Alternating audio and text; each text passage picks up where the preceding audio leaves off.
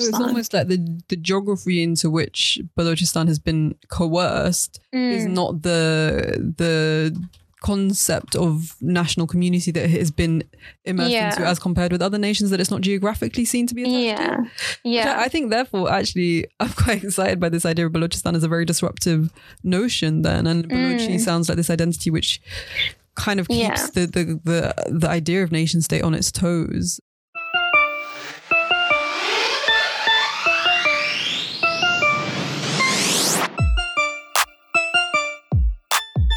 Salams, peace and blessings. You're listening to Breaking Binaries with me, your host, Suhaima Mansour Khan, known online as the Brown Hijabi. As a society, we're obsessed with explaining our world through the use of straightforward opposing categories, so good or bad, moderate or radical, pretty or ugly, victim or villain. The list goes on.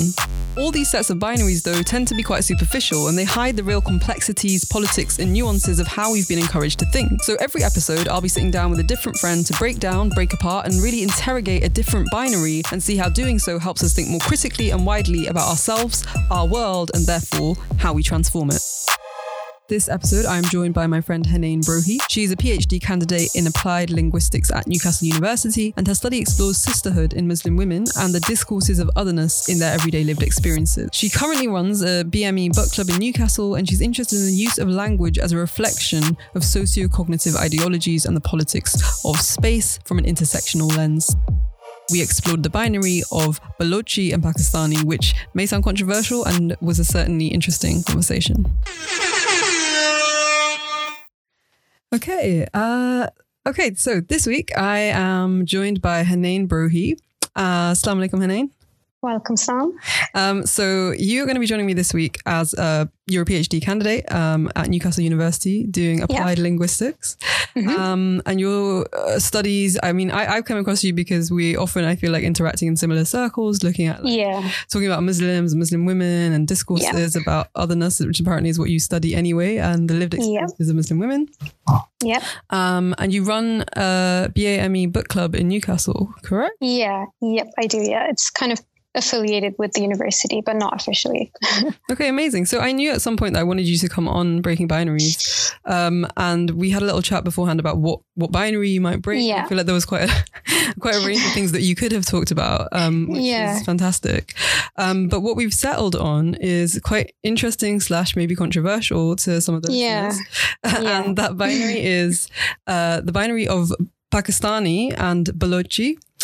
So prior to talking to you about this, I hadn't really thought about this as a binary necessarily, in the sense that I guess from my point of view, I understand that Pakistan is a relatively new nation state, and it's a lot of its problems arise from the fact that it's trying to include all these people who I guess would recognize different, more local or regional languages, cultures, ethnicities. But then also I'm saying that as somebody who is Punjabi, and I guess like always having the hegemony of the nation in Pakistan.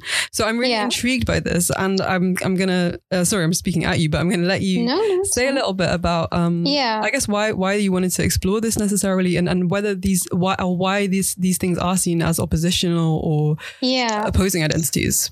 Yeah, so for me, it's kind of, it started off with my own experiences with, I feel like oppression is a very strong word, but kind of marginalization by Pakistani people or in Pakistani spaces. And that kind of led me to look into my own history a bit. And then I realized the historical trajectories of a post-colonial Balochistan and post-colonial Pakistan are quite different. And it's kind of, interesting that you mentioned that with Pakistan being a relative new state, a new construct, which was put together in 1947. Balochistan wasn't part of Pakistan until 1948 in March. Okay, I didn't know that. That's super interesting. Yeah. So in that period of about 7 to 8 months, when the British Empire retreated from the region, Balochistan had declared themselves as an independent state, but it later then got annexed into Pakistan. So for me, it kind of started off personally, I've kind of always, from when I was a really, really young child, I've always felt different. And that's not just even, go on. So I was going to say, just to contextualize that for us. Yeah. Because you didn't grow up in the UK, no, right? So I was born in Ireland, and then I grew up in Riyadh in Saudi Arabia. So I was there for about 9 years, and I moved to the UK when I was 12. Right. Both of my parents, their families are from Balochistan, but throughout the 1900s, they migrated to Sindh at different points within the century. I'm going to pause you there for a second, just for our listeners. Geographically, where can we find Balochistan? What is this place that you're referring to? So Balochistan is located between Iran, Afghanistan, and let's just say for argument's sake, right now, if we're to consider it as like kind of separate to Pakistan, it's like between Pakistan, Iran, and Afghanistan. Okay. But obviously now with it kind of officially being within the borders of Pakistan, it borders with Iran and Afghanistan. Right. Yeah. So basically they migrated to Sindh. So my parents, they grew up in Sindh. My mom spent some time in Balochistan before her family then moved to Sindh.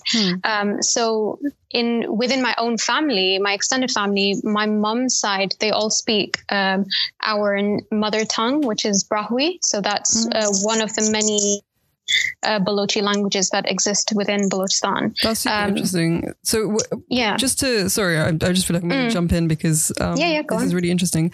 When you're talking about there's a lot going on right now. We're talking about geographies, we're talking about Balochistan, we're talking about Pakistan, we're talking about, you're saying potentially if we do want to see it as part of Pakistan and if we don't. And so based on that, I'm just wondering, your parents, when they were growing up, how would they have identified themselves, or how do they identify themselves now? And does that feed into how you feel about this kind of duality? So they've got quite a conflicted identity themselves. So they do affiliate themselves with Pakistan and they do see themselves as Pakistani, but then once you're within like a Pakistani context, that's when they start questioning the kind of the Punjabi and Urdu centrism. So what kind of context are you thinking about? Like, where's that happened for you? Like, where have you seen that? I mean, in pretty much any family friend gathering, any kind of conversation surrounding Pakistan as a nation state and the socio-political situation within it, I think what they've experienced, and I've kind of inherited that as well, is the invisibilization of being a Balochi person and being Pakistani Balochi. That's so interesting. What kind of like, just to help us kind of imagine, what kind of markers does that look like for you? Like what are the moments that you're in your memories even that you remember kind of thinking, there's something else going on here. I'm not necessarily exactly like these other people.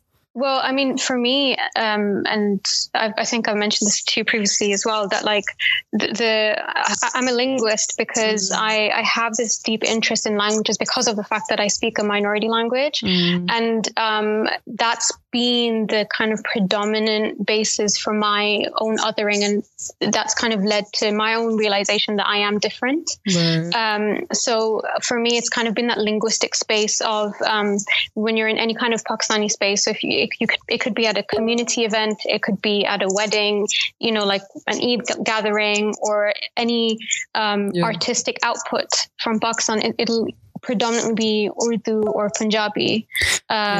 That's super interesting because I feel like even just thinking about, I mean, from my limited knowledge of like, the conception of Pakistan as a nation state, there is this real focus on language, and this becomes such a contested issue for actually, I think so many of the regional and even more local dialects that people speak. And I think when Pakistan was formed, it's something like 6% of the population actually spoke Urdu. And yet this was conceived to be the national language. And so it's interesting to hear that it's kind of almost like that's language as a primary like identifier upon which you first felt this kind of clash.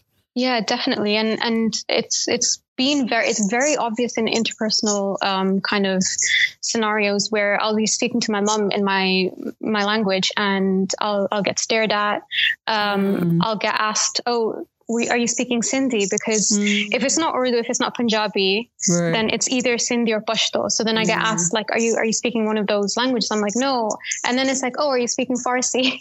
Like completely skipping over that entire region. So when you mention Balochistan, how do people, is it like people who are completely ignorant, or what kind of response do you get? It's a mixture. Like, so I'll either get some who are very intrigued and who genuinely want to know more. So then they'll ask me questions about it, and they'll be really surprised about the fact that this entire language exists that they've never even heard of. Or then I get people who are just kind of like just want to dodge any kind of interaction to do with it. So then they'll just kind of be like, oh, okay. And then the conversation just like ends there. Awkward, like it's an awkward identity. Yeah. And then I have had like some people just kind of overtly say like, well, you're not real Pakistani. Cause like if Urdu's not my mother tongue, if Urdu's not the language I speak at home, and neither is Punjabi, then it's kind of this like people can't compute the fact that like you can be Pakistani and not be centered around those kind of linguistic forms of expression. That's really interesting. So what I'm hearing from you is that there's an erasure then of like Balochistan as an ethnicity, I suppose, full stop. It's like so I guess the reason that you've kind of put these identities in a binary is that is the way that it's been conceived to you, is that you're either one or the other. You can't be, if you're Pakistani, you can't be Balochi, and if you're Balochi, then you're not Pakistani. And I guess I'm wondering, from a historical point of view, how much of that erasure is present in kind of the history of I don't know, the region? Because obviously we know that 1947, there's a lot of stuff going on in terms of, we also have East Pakistan at the time that then later becomes Bangladesh, and we have partition, and we have even, to this day, so many fractures, and, the Punjab obviously being one that I'm more familiar with. And to this day, we have the independence movement for Khalistan. So I'm just really interested from a historical point of view, has the Balochi kind of struggle for recognition been something ever present as well? Yeah, for sure. So it, as a province, it didn't actually even get its official status until 1970.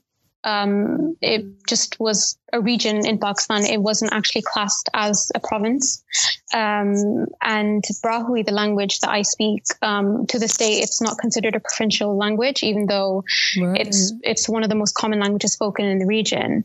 So what's the most common language spoken in the region? It would be Balochi. Right, of course. Okay. Yeah. Interesting. So your language isn't actually recognized at all?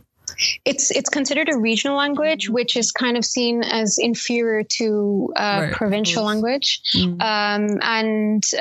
So what's happened is that Brahui as a language, and I would argue that the Balochi ethnicity as a whole has gone through benign neglect.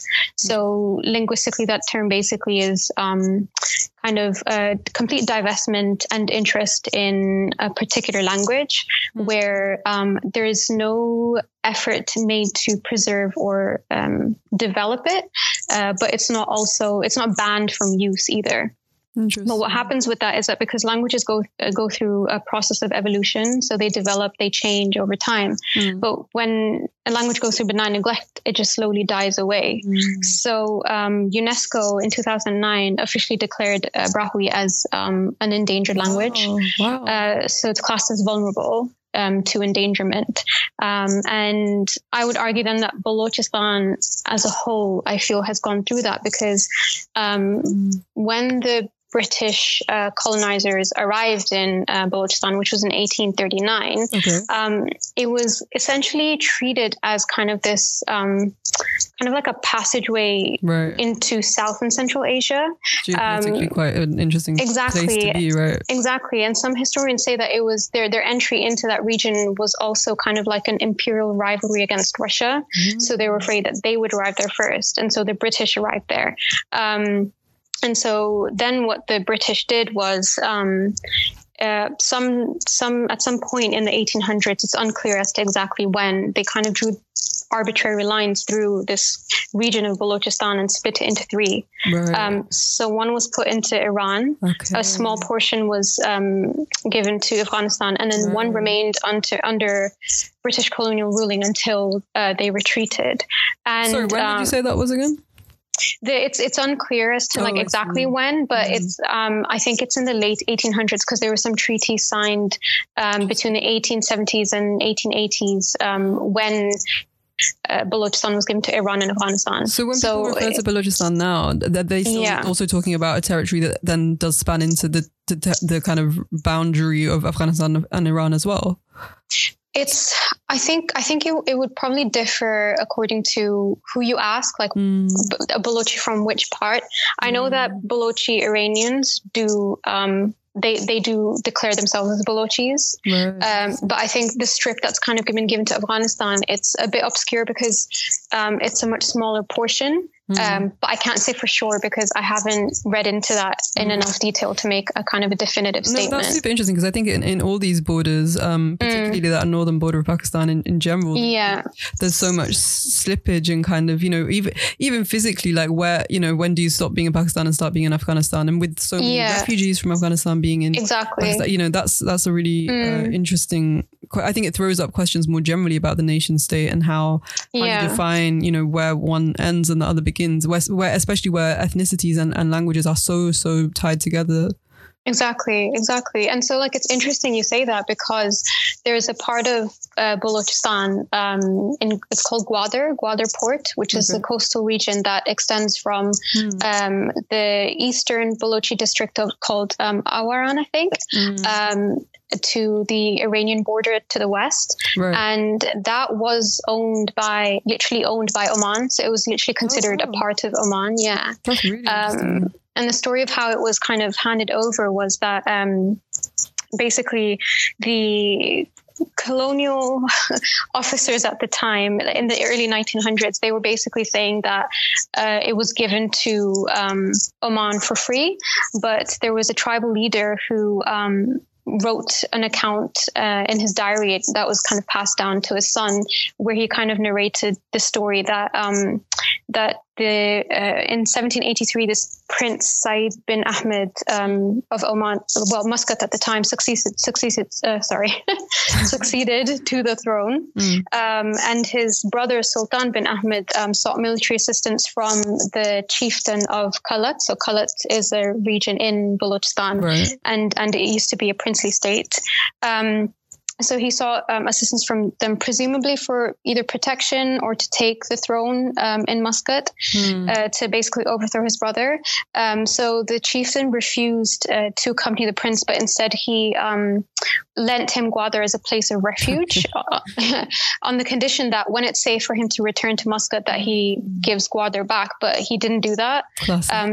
So in 1797, he became ruler of Muscat. Wow. And then eventually the British, when they arrived, they intervened and they officially declared Gwadar as a part of Oman. That's so interesting. Wow. Yeah. And so it wasn't until 1958 that Pakistan literally bought that piece of land back for £3 million. Oh, I see. Wow. Yeah. Wow. Yeah. Okay. So this is a super contested space, which is on the one hand, that's really interesting to me that it's so contested and sounds highly political in a geopolitical sense, but then also fully erased in this other way that is like completely erased. That's a really interesting contradiction to me. Yeah, and also to add to that erasure, so when Oman owned Gwadar, they used it for slave trade. So they would enslave people from Tanzania, transport them through Gwadar to then disperse them around other places in South and Central Asia. So there are descendants of freed slaves who live near Gwadar, and so there's this district called Makran, which is basically known for the descendants of slaves, and there's a lot of discrimination generally in Pakistan that goes on against them. So they're not always seen as Balochi by like non-Balochis. They're kind of seen as like, discriminated against for their history. That's really interesting because in a way, I guess what I kind of liked about this binary, or like breaking this binary down, is that by recognizing Balochi identity, you disrupt the essentialization of Pakistan and the essentialization of Pakistani identity. But then I guess what's interesting is that there's always ways that we re-essentialize ourselves. And I guess what you've just said there, that there's then this othering of those who come from a Tanzanian heritage, a long ancestral lineage. They therefore are kind of placed outside of what counts as Balochiness, I guess. So that happens more so outside of Balochistan, but generally within, I mean, there is obviously discrimination that happens within Balochistan, but by and large, to have a to be counted as Balochi, they overlook religious and quote unquote ethnic and racial differences. So it's within the boundaries of Balochistan, like Balochi people in general. Oh, really? Yeah. So to be Balochi isn't that strongly tied to an ethnicity because there's so much diversity there. That's really interesting. So what do people tie it to then internally? So a lot of it is linked again to language. So if you speak a language that's historically tied to that region of Balochistan, and you're engaged within your local socio-political environment, and you're basically, I don't like using the word assimilated, but like a lot of the papers I've read where historians say that kind of assimilation, you can adopt that Balochi identity. When I say adopt, I don't mean that like you weren't a Balochi prior to that, but as in like you kind of. This is super interesting because I think it raises for me the question of like, where do we draw the line between because ethnicity and language are so closely connected, right? Like often 100%. Like what is ethnicity apart from, I mean, because if ethnicity historically has been differentiated from race, because race is often constructed in the kind of like the Enlightenment period, and it attributes certain traits and behaviors to physical characteristics. I suppose ethnicity is then defined often as different to that, in the sense that it's these markers that are more to do with like linguistic and cultural norms and heritages. So in that sense, that's really interesting that whilst it sounds like what you're saying is within Balochistan, people the key marker of a shared ethnicity, shared culture is language, but then there's huge variance in language as well, right? 100%. Yeah, definitely. That's super interesting and complicated.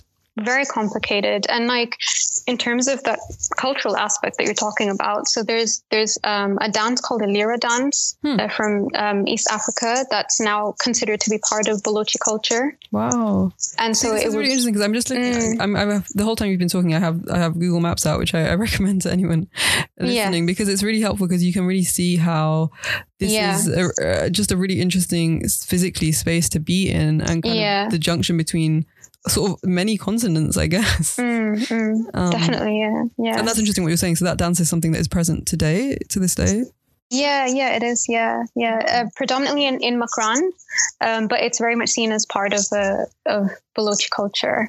And I've read a paper on different healing practices that have been brought over by the countries on the borders of quote unquote Balochistan, and also some healing practices that were brought over by the previous people who were enslaved, and then passed down generationally, and they're very much kind of seen as to be part of Balochi healing practices. This is really interesting. Yeah, I think also basically what you're saying, whilst it is complicated, it's not actually unique in the sense that, this is you find, I guess, so many parallels across the world, and even like just within South Asia, I guess, of like erased populations and ethnicities that don't make I suppose they don't make sense to the nation state. And I'm even just thinking like, the very obvious case today of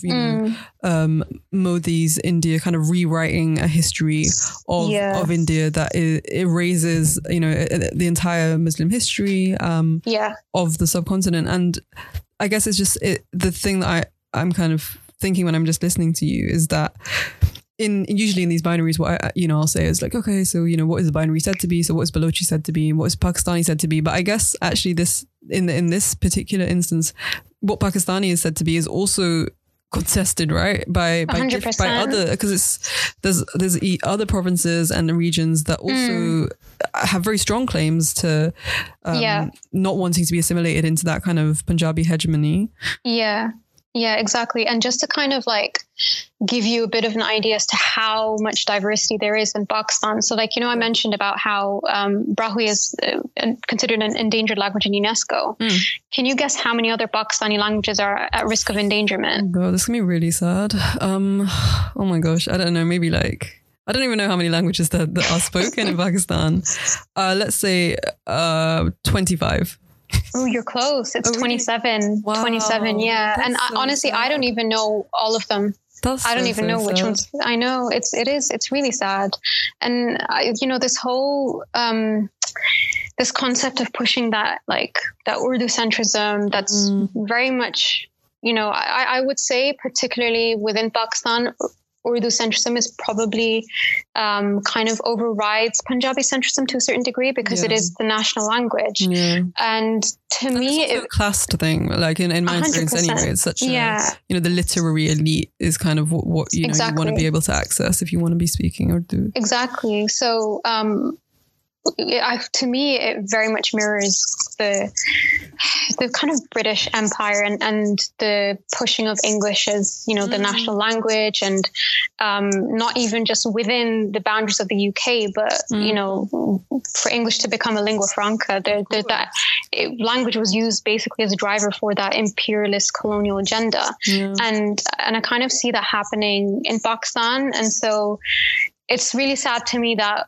we've inherited certain colonial practices. Absolutely. Linguistic imperialism. 100%. Yeah. And actually that makes me just also want to ask you about your experiences growing up in Riyadh and then in the UK. But I mean, how, because I'm assuming that what counts as Pakistani in those contexts is also quite different. Totally. Because so just kind of going back, I was telling you about my experiences even within my own family. So my mom's side of the family, they all speak Brahui. My dad's side of the family, because they'd been in Sindh for I think it was my grandparents or my great grandparents on my dad's side who moved to Sindh. They all speak Urdu or Sindhi. Very interesting. And so my dad didn't know how to speak Brahui until he married my mom, and he asked her to teach him the language because he wanted his kids to learn Brahui. That's it. Yeah, it's a lot of respect for that. And so me and my brother, we grew up speaking Brahui with their mom. We learned Urdu because there were, everyone around us outside of our family when we lived in Riyadh, they all spoke Urdu. And then our extended family, my dad's side, spoke Urdu. But even within that setting, within my own family, whenever me and my mom would speak Brahui, then my family members would stare at me. Okay. And I would then, when I'd speak Urdu, I'd speak it with an accent. And so I'd get laughed at. There are countless number of occasions where I'd said something in Urdu and one of my aunts would literally call the entire family into the room and say oh, look, she just said this, and kind of laugh at me. And it was definitely a kind of, mocking sort of this is embarrassing kind of. The thing is they would say, oh, it's endearing to hear you speak Urdu. But the thing is, that's not really a way to encourage someone to, and to me, so to me, humor is such an interesting thing. It's such an interesting tool because it can work to confront certain forms of oppression and discrimination, but it can also work to reinforce it. So basically what they were laughing at is the fact that my accent in Urdu is not quote unquote correct. Right. And so I then have to learn the correct accent of Urdu to then speak it properly. So then there's that kind of underlying reinforces that discrimination. Yeah. Exactly. Also, I guess also I feel like humor is often used to silence certain things. 100%. So for you to then dispute that as kind of, uncomfortable. Oh, come on, we're just kidding around. Exactly. Which, technically they are, but it's, as you say, it's not necessarily in the intent, but in the repercussions. Exactly. And then in terms of when I was in Riyadh growing up, my encounter with Pakistanis would usually be through family friends. And again, it's just the same story of, just kind of being stared at, the same questions. Is it Sindhi? Is it Pashto? And I was speaking to my dad about it a couple of weeks ago, and he said that like there was a point where he kind of got a bit annoyed, and when someone asked him if he was speaking Sindhi, he just turned around and said, "You should be ashamed of yourself that you don't even know about your own country." No, that's a good response, to be honest. Yeah. So, you know, I kind of internalized then when I was young in Saudi was that like, I kind of need to invisibilize myself as a Balochi person. So then when I moved to the UK, I would not even expose the fact that I was Balochi unless it kind of came out where someone heard me speaking to my mom, or if someone would like blatantly ask me like, "Oh, where are you from?" And then I'd tell them. And again, it would be kind of like the same story. And I remember there was this one occasion where a family friend, we were just kind of talking about like languages and stuff, and she was questioning me like, "Oh, so you can't speak Punjabi?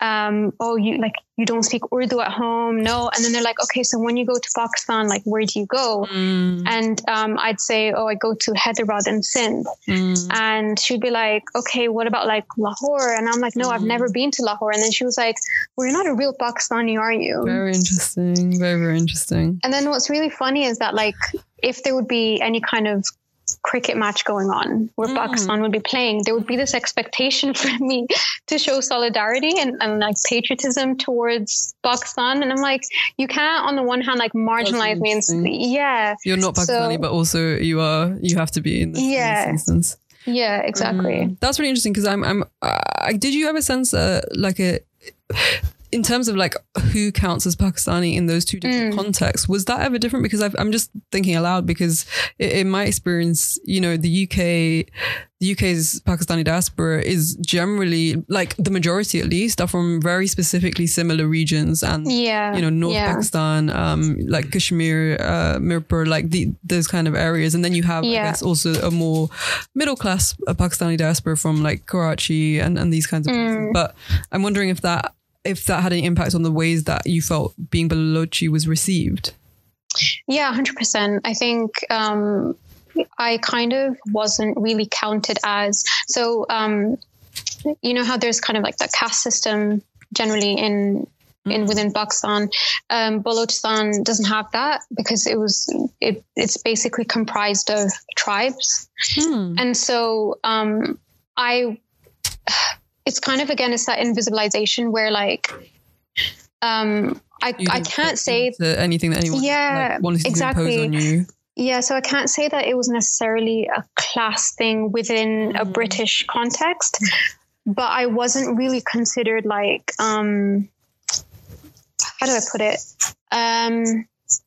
Well, you're kind of an anomaly. You're not making sense. Yes. Even I think that question that you said that somebody asked you, I mean, that's such a classic question of like, where do you go when you're in Pakistan? Like, what, you know, what do you speak? And I think those questions are really getting at something else. They often feel, I would always say menacing, in the sense that I feel like their questions geared at trying to categorize you into more or less authentic, but also into, you know, I suppose how palatable, how acceptable, how respectable. And we know obviously that in South Asia, there are all these other lines cutting across, you know, shadeism, casteism, classism, you know, literacy. And I think it's just interesting to think about whether also, because Balochistan is erased, whether therefore you know what you were saying before, when people are kind of awkward and they just don't want to talk about it. It's almost like because you kind of disrupt the logics of the nation's boundary, because you don't you're not adhering to necessarily the rules of whether you are or aren't something. In a sense, you break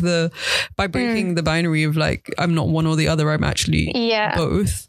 Exactly. So that kind of that discounting of my identity as Pakistani would happen. And I remember there was this one occasion where I was at a friend's birthday party, and I got asked where I was from. And, you know, as conversation goes, oh, Pakistan, we're in Pakistan or Balochistan. And they just kind of assumed that I don't understand Urdu.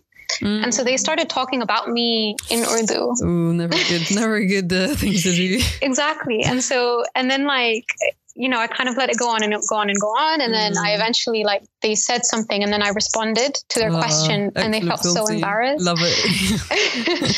But, you know, it's just really, what I found striking is that in that moment, they didn't know who I was. They didn't know about my family background. They didn't know about my, what I'm doing with my life, nothing.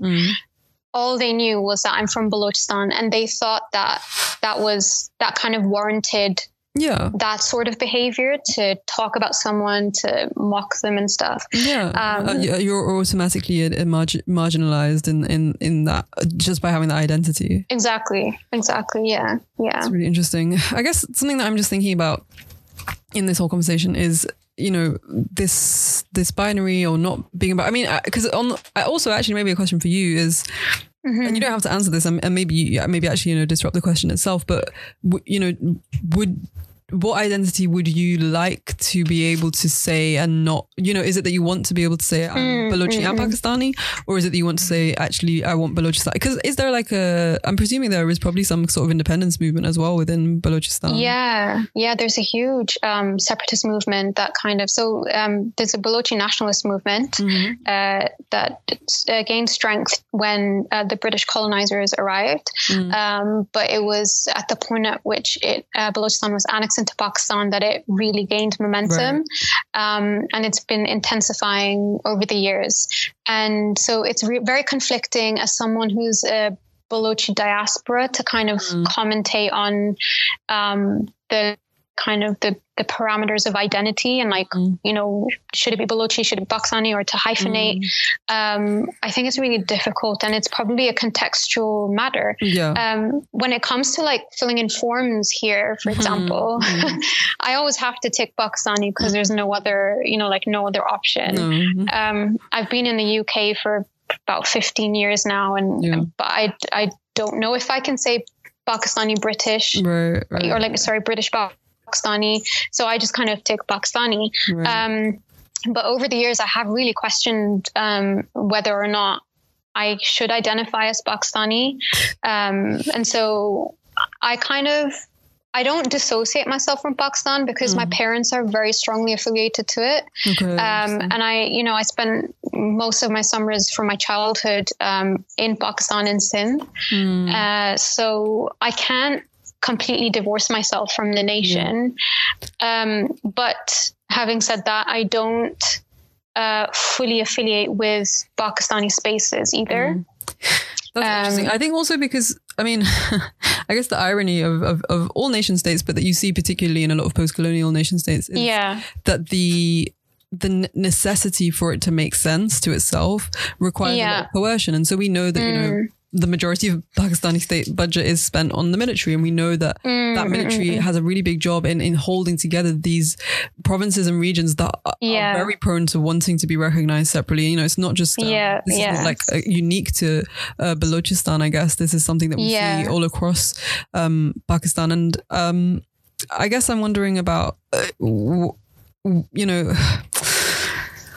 and what the kind of end point is in these struggles, right? What is the solution? Because I remember there's a really amazing scholar that I had the privilege to hear once, Dr. Santiago Slabodsky, and he was talking about the sort of the logic of the nation state is inherently genocidal. So what he meant by that is that really for a nation to make sense, for the nation to make sense, you basically putting together a collective of people and you're trying to give them something that bonds them. And so, you see that in Europe in the 1800s with, Germany, Italy, the early examples, I think, where they say, oh, these 14 provinces actually all come together and this is Germany.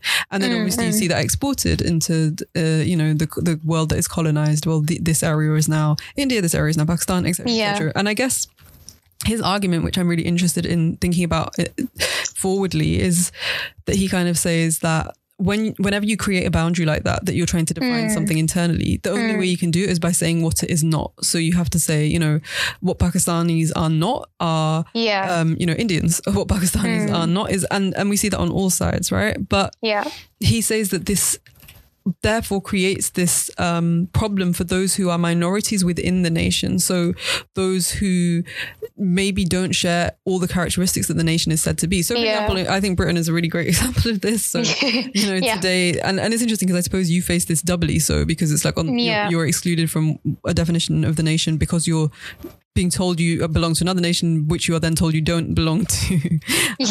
And I guess just to make the point that, in Britain is kind of like, I think the problem that we face today is that Britishness cannot be defined beyond whiteness. And this is kind of the crux of a lot of problems. So, we talk about British values, and they're something that kind of are assumed to be inherent to white people in this country. But then ethnic minorities kind of need to cultivate them and learn them. And I think that's actually a really good example of how, if you have this minority population that are always kind of precarious in the extent to which we see them as belonging, then there's always the possibility to kick them out, right? There's always the possibility that they don't belong here. And so what Santiago Slobodski says is that you are basically you find this conditional promise in all nation states where they basically say assimilate or we'll kick you out. But actually we will never believe you to have assimilated because of your otherness. Therefore we will kick you out anyway. And so he calls this genocidal conditions and genocidal cultures. And he uses the example of the Holocaust, and he uses the example of colonial genocides. But I wonder, just thinking to the future, you're talking about the specific example of Balochistan, but realistically what I'm seeing there is the conditional promise that is even offered to you as a diaspora, which is, are you one of us? Are you Pakistani? And if you're not, because you're not fulfilling these conditions that we're offering, that you should speak Urdu, that you should visit these places, then we're not going to see you as belonging anyway. And I think that's a really difficult conundrum. And I don't know, do you see, what is the sort of end of this kind of logic? Where does that leave us? Where does that leave you? I mean, how do you feel at the end of these conversations, or even just through your life moving through these questions? That's a really good question, because I don't really think that there will ever be an end. And I don't know. I think that I would personally, for example, thinking of in the future of how I would teach my children about, my heritage, their heritage. I would tell them the history of Balochistan, of Pakistan, and I would try to encourage them not to define themselves by others, the margins that others put up to kind of how to categorize yourself. But it's very difficult to do that when you see kind of the nation state of Pakistan exploiting Balochi people and Balochi land, marginalizing that entire space. And then you see that kind of marginalization reflected within diasporic spaces.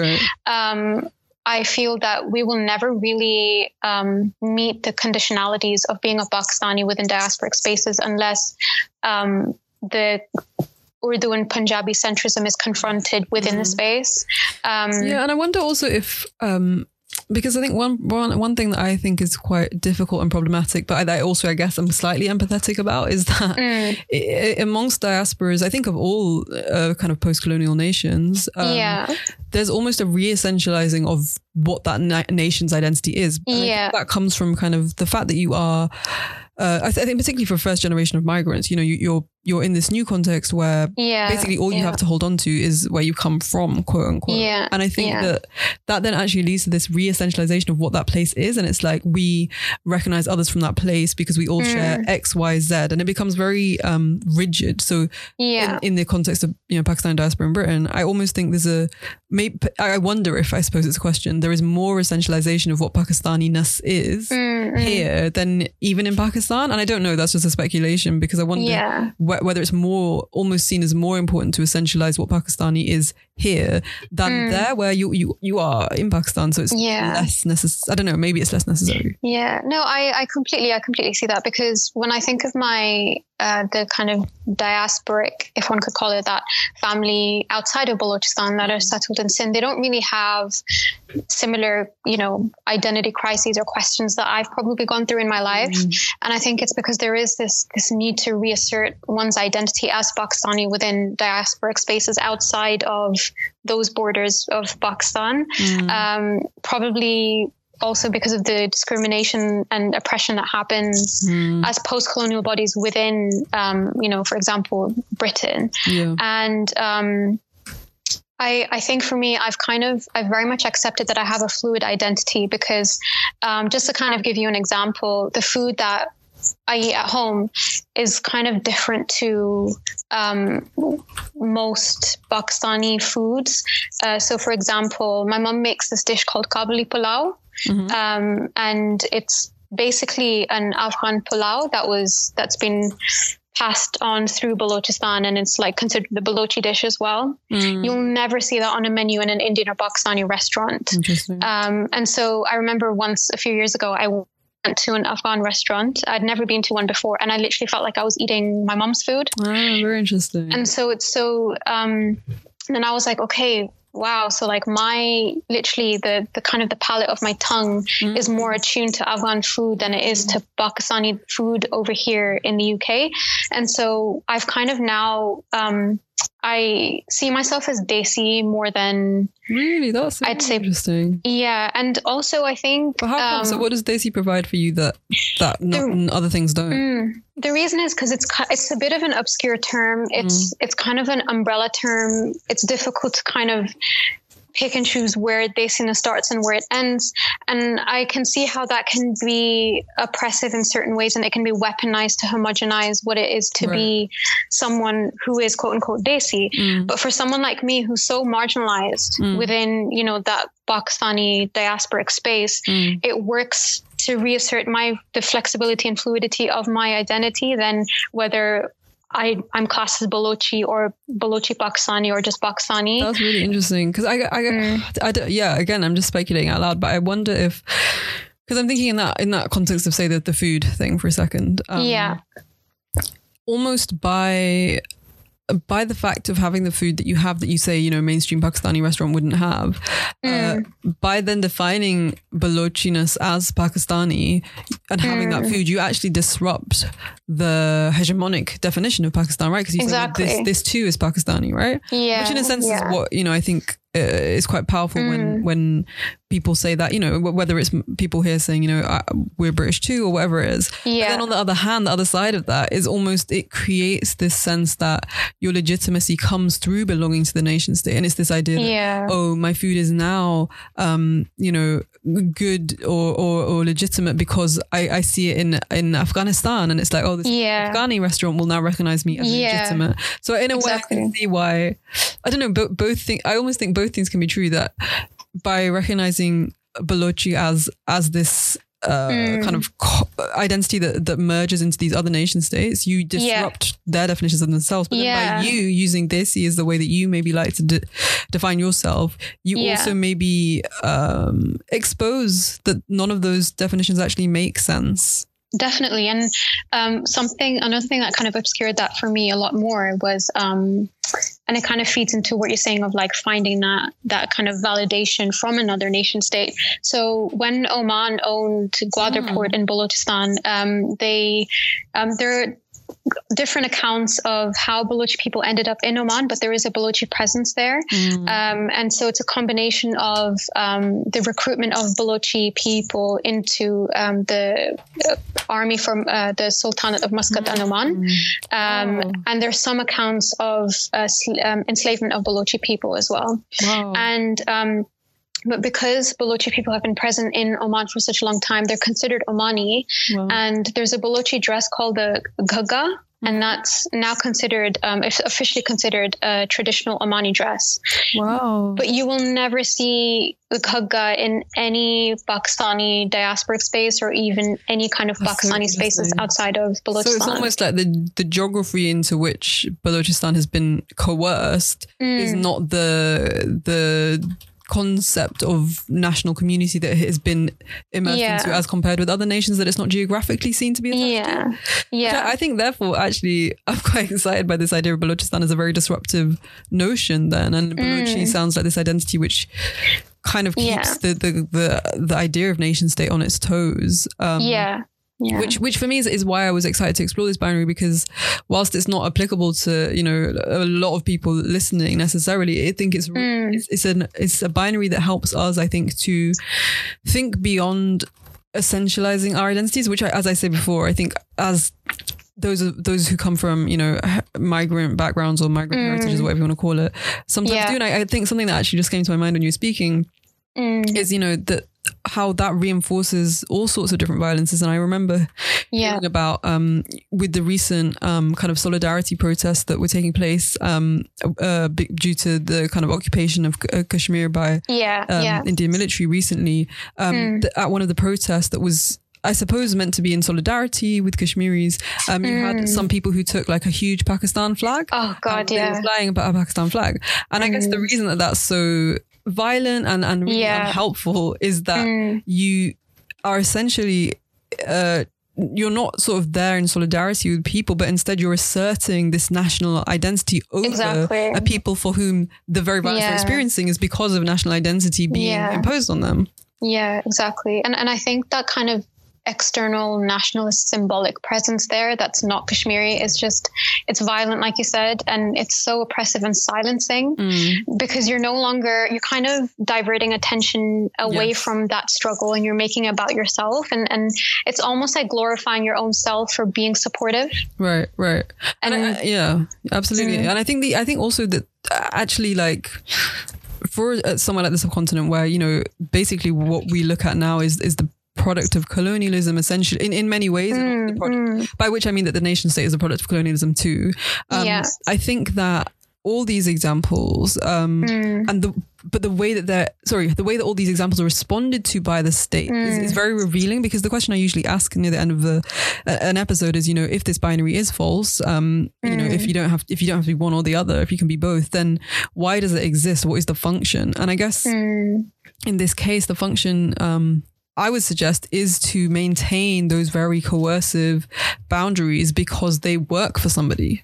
Yeah, for sure. I think it works for Pakistan as a state, and it probably also works. I know I don't want this to sound really harsh, but like, go for it. In my mind, it also works in Pakistani diasporic spaces to assert that Urdu and Punjabi centrism. Definitely. And I kind of see that as like fragility of identity, where like if there's someone in front of you who's disrupting your own logic of who you are, and you're refusing to accept it, that to me speaks of your own fragility. Because I think to have to acknowledge it then you'd have to take some actually material steps to say, oh well, then therefore it's not fair that we almost like monopolize or, you know, disproportionately see the advantages and benefits of the resources of the state, etc. And I think to concede that there are these other identities which are just as legitimate partners in this state, exactly, as you say, you would have to lose something. You would have to lose something. Exactly. So for me, like, in some ways, I know this sounds really corny, but it brought me closer to Islam and to Allah, because it kind of, you know, there's that verse in the Quran that says we've made you from different tribes and nations so that you may know one another. But when you think about it, even within post-colonial nations, that's not really a concept that's accepted. It's not practiced. And when my identity as a Pakistani person was completely dislodged, it kind of was brought back together by Islam. And, you know, we believe that like humans were created of dust. To me, like, I'm of this earth, but I'm not from this earth. And that's really reassuring to me that like other people's views of me and other people's views of marginalizing me and their efforts to, or even, you know, that kind of state level oppression, not to reduce the severity of it. It's kind of reassuring to me that, you know, the kind of the ultimate entity that's Allah oversees that, and that's the, you know, the ultimate. No, absolutely. I think that's really powerful because I think at a time like now where it almost seems impossible to think beyond the nation state, to think how could I think, you know, on the one hand in a very legitimate way, because you gain safety through belonging to a nation state, right? We have so many people seeking asylum and seeking citizenship, and citizenship deprivation becomes this punitive measure, this way that you dehumanize people. So I understand why it's so difficult to think beyond the logic of borders, but actually I agree with you that the only sort of reassuring or exciting other form of identification I can see is that of Muslim, because Muslim becomes this identity marker then that is like, it doesn't, as you say, it doesn't belong to any ethnicity, nationality or border, but also ummah, I think in its purest sense, which is not a sense that I see, played out at all in the real world, but is this sense of belonging that supersedes territory, that supersedes language, that supersedes ethnicity. And so I don't know, on that basis, it's interesting because Pakistan, coming back to Pakistan, it proposes that it is a Muslim state. Yeah. And almost within that, to me, there is an irony, because what does it mean to be, how can you kind of state in of itself inherently where you are making a boundary?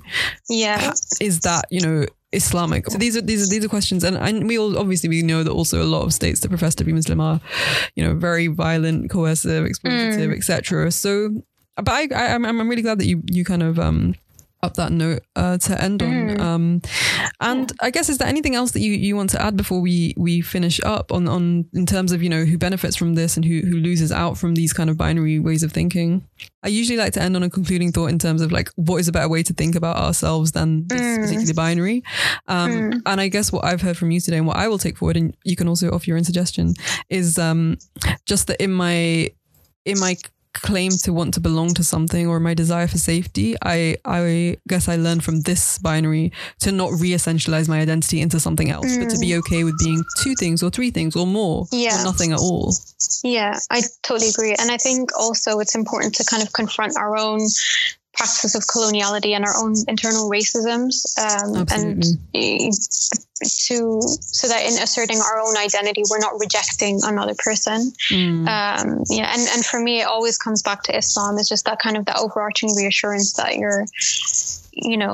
it's more than just the geopolitics of this earth. Absolutely. Let's go beyond these genocidal cultures.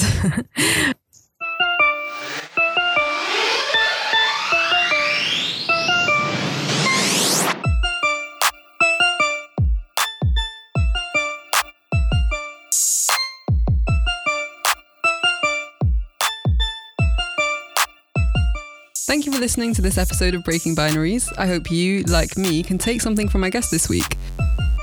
Look out for episodes fortnightly, and if you enjoyed, please share with a friend or loved ones or even a nemesis. I want to thank Hussein Kesvani for making this possible and reaching out to me in the first place, as well as the whole gang of producers, Milo and Nate. The music you've been hearing was made by an old high school connection that came through, so shout out to Violence Jack and give him a follow at Get Violence Jack online. Thanks to all my guests for chatting with me every week and helping us think a little more critically and I hope humbly about our world. I do believe that the way we transform the world is transforming the way people think about it. So thank you for listening. I've been your host, Suhaima Manzoor Khan. Bye.